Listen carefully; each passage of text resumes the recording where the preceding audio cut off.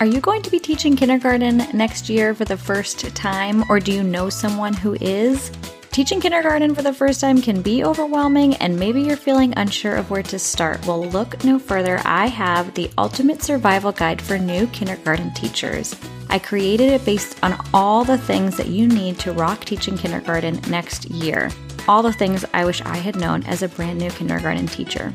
Get your mindset ready to tackle the challenges of kindergarten, learn how to set up your classroom for success, and master key strategies for teaching effectively. Plus, prepare for the first week of school like a pro. Don't miss out on this free guide, and please share it with your new teammates and friends who are moving to kindergarten next year. Get ready to embark on an incredible journey in kindergarten education with me as your virtual teammate cheering you on. Download the free guide today at www.kindergartencafe.org/new-teacher.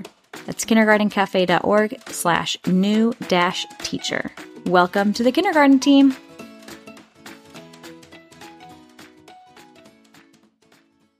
Hey, teacher friends. It's Ziba from Kindergarten Cafe, and today I would love to talk to you about how to work smarter, not harder, when it comes to math intervention with our kindergarten students. This would also be relevant for kindergarten, first and second grade. Math intervention is something that we definitely need to be always thinking about. We want to think about how best to support the needs of our students. And if kids are missing important skills, then we need to take the time to work with them in small groups and help them learn the skills that they're missing so that they can be on target with the rest of the grade, with the grade level expectations. So with that in mind, that we want to be doing math intervention for our students that are missing critical skills in their math understanding, how can we as teachers work smarter, not harder, when providing that math intervention and still seeing our students be successful and making progress? I've got you covered in today's episode. You're listening to the Kindergarten Cafe podcast, where kindergarten teachers come to learn classroom-tested tips and tricks and teaching ideas they can use in their classroom right away. I'm Ziba, creator and founder of Kindergarten Cafe, and I help kindergarten teachers with everything they need from arrival to dismissal in order to save time, work smarter, not harder, and support students with engaging and purposeful lessons. I'm here to cheer you on through your successes and breakthroughs and offer support and resources so you never have to feel stuck or alone. Ready to start saving time and reducing your stress, all while using effective and purposeful lessons that students love? Let's get started. Okay, so first let's talk about the tools that we want to have at the ready for providing math intervention.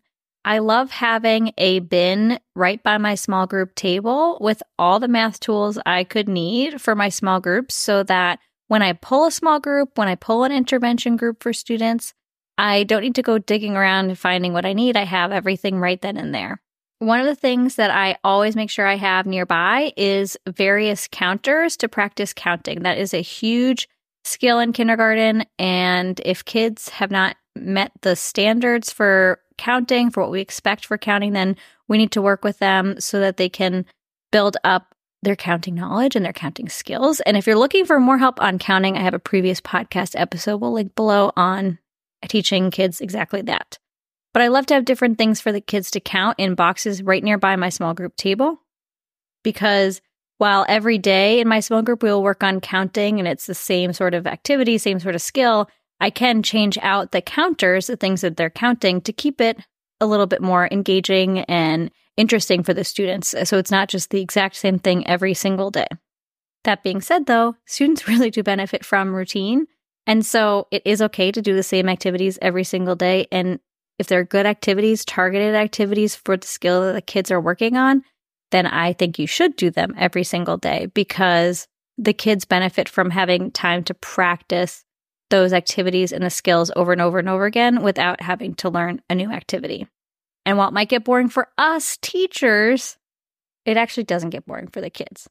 But if you are getting bored, you can always switch out the counters, the things that they're counting, with these different counting tools that is so great to have right by your small group table. I'm doing, I pick out things like little beads or thematic objects you could pull out by the seasons, some snowflakes or some ghosts, flowers, mini erasers work great for this. Just different objects that I think the kids might enjoy counting.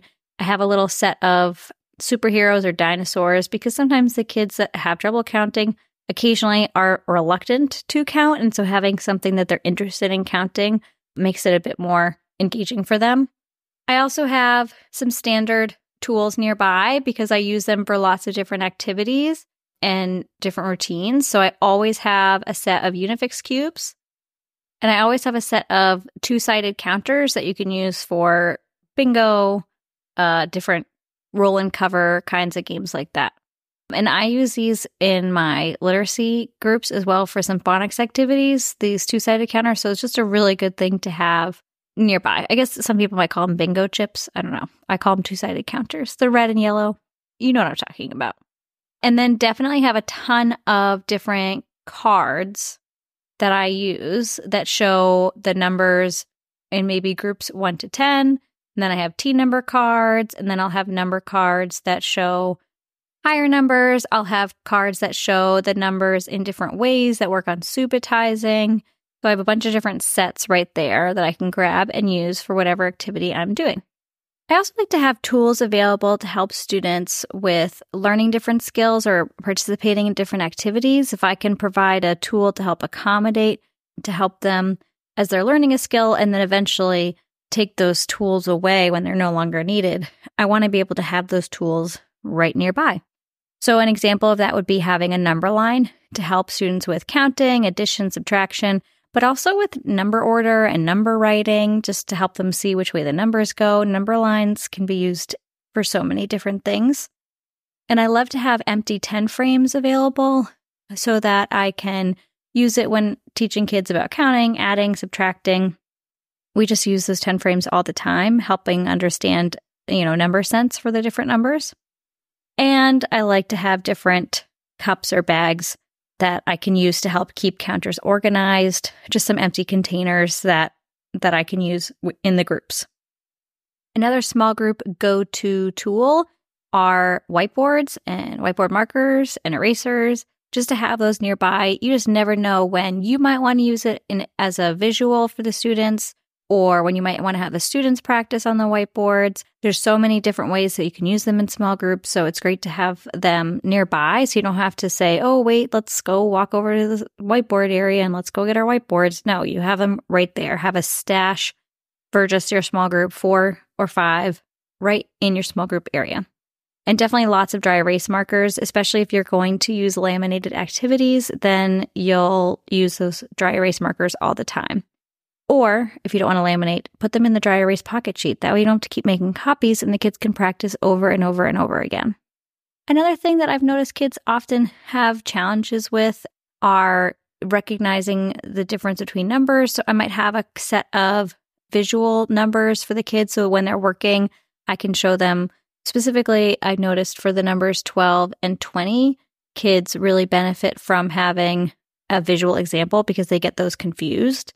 And so that's what I've noticed with my kids. But if you notice your kids mixing up 6 and 9 maybe, or whatever it might be, or if there's a number they always forget when they're counting, have that number written on a Post-it note, have it nearby so you can pull it out and point to it as a visual cue, a visual reminder for the kids when they're working with you. And we always need dice for different activities, so I have a stash right there at my small group area. So those are the tools that I want to make sure I always have nearby me because I want to be able to grab them for whatever activity I'm doing. But now I want to talk about how I organize my different activities for my interventions in my small groups.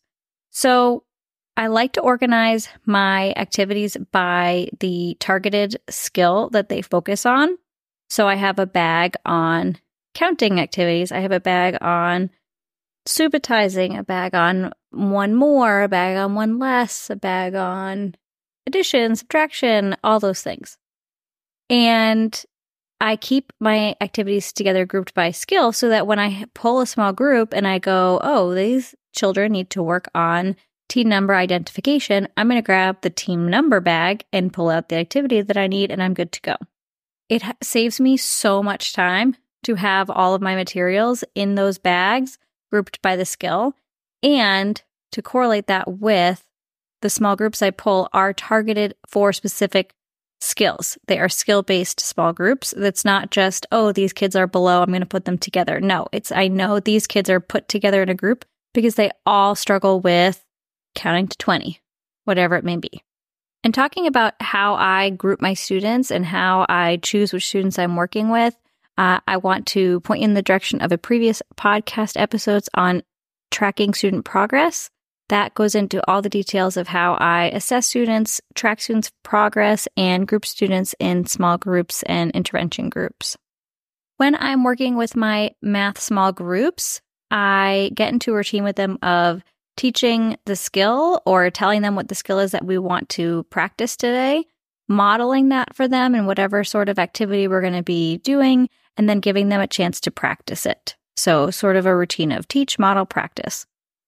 And I use these in other small groups as well. So the kids get very familiar with this routine with me explaining the purpose of the small group, what the skill is we're going to work on, me showing them what we're going to do to practice it, and then giving them chance to practice.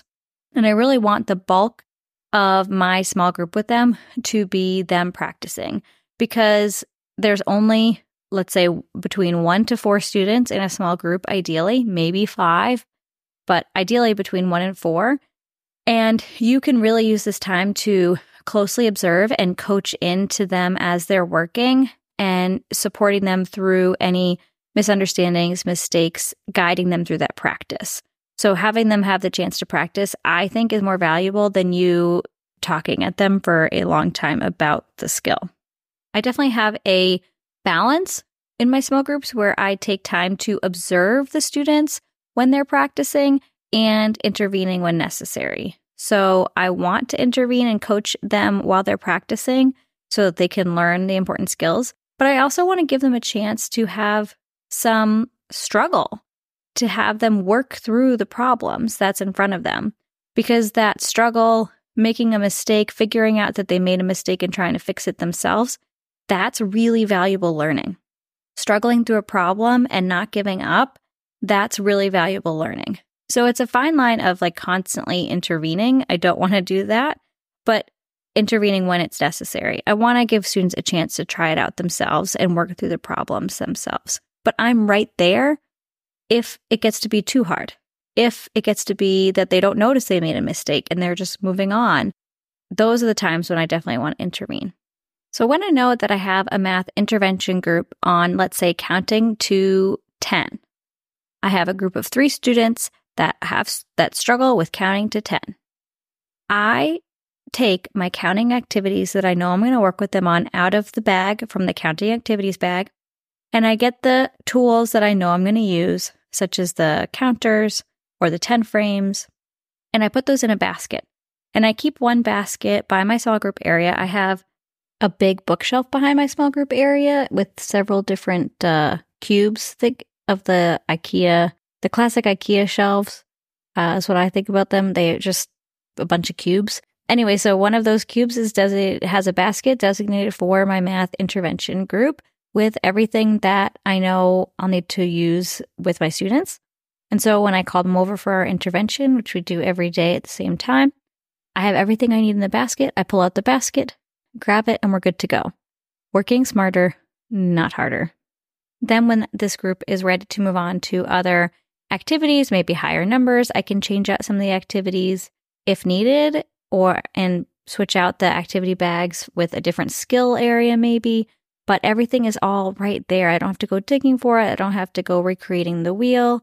Everything I need to work in my small groups is right in my small group area, and that definitely helps me to be prepared for my students and not staying at school till 6 p.m. every day trying to think of new activities to do with them.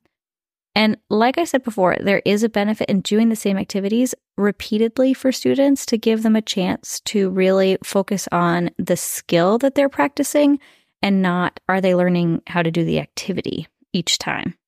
So repeating activities is actually beneficial for students. Okay, so I think we'll do the quote of the day now. I asked a student, "How did you know it was 4?" And the child answered, "Because the learning ghost told me." I would love to know more about that learning ghost. So thanks for listening. And if you have any questions or want to just let me know that you enjoyed the episode, send me a message on Instagram. The code word we can use today is math intervention. That's 2 words, I know, but that's okay. And I'd love to hear what you thought about the episode, if it helped you work smarter, not harder. And please consider leaving a review. Thank you so much.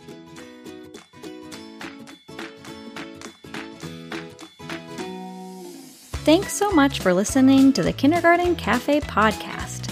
Be sure to check out the show notes for more information and resources, or just head straight to kindergartencafe.org for all the goodies.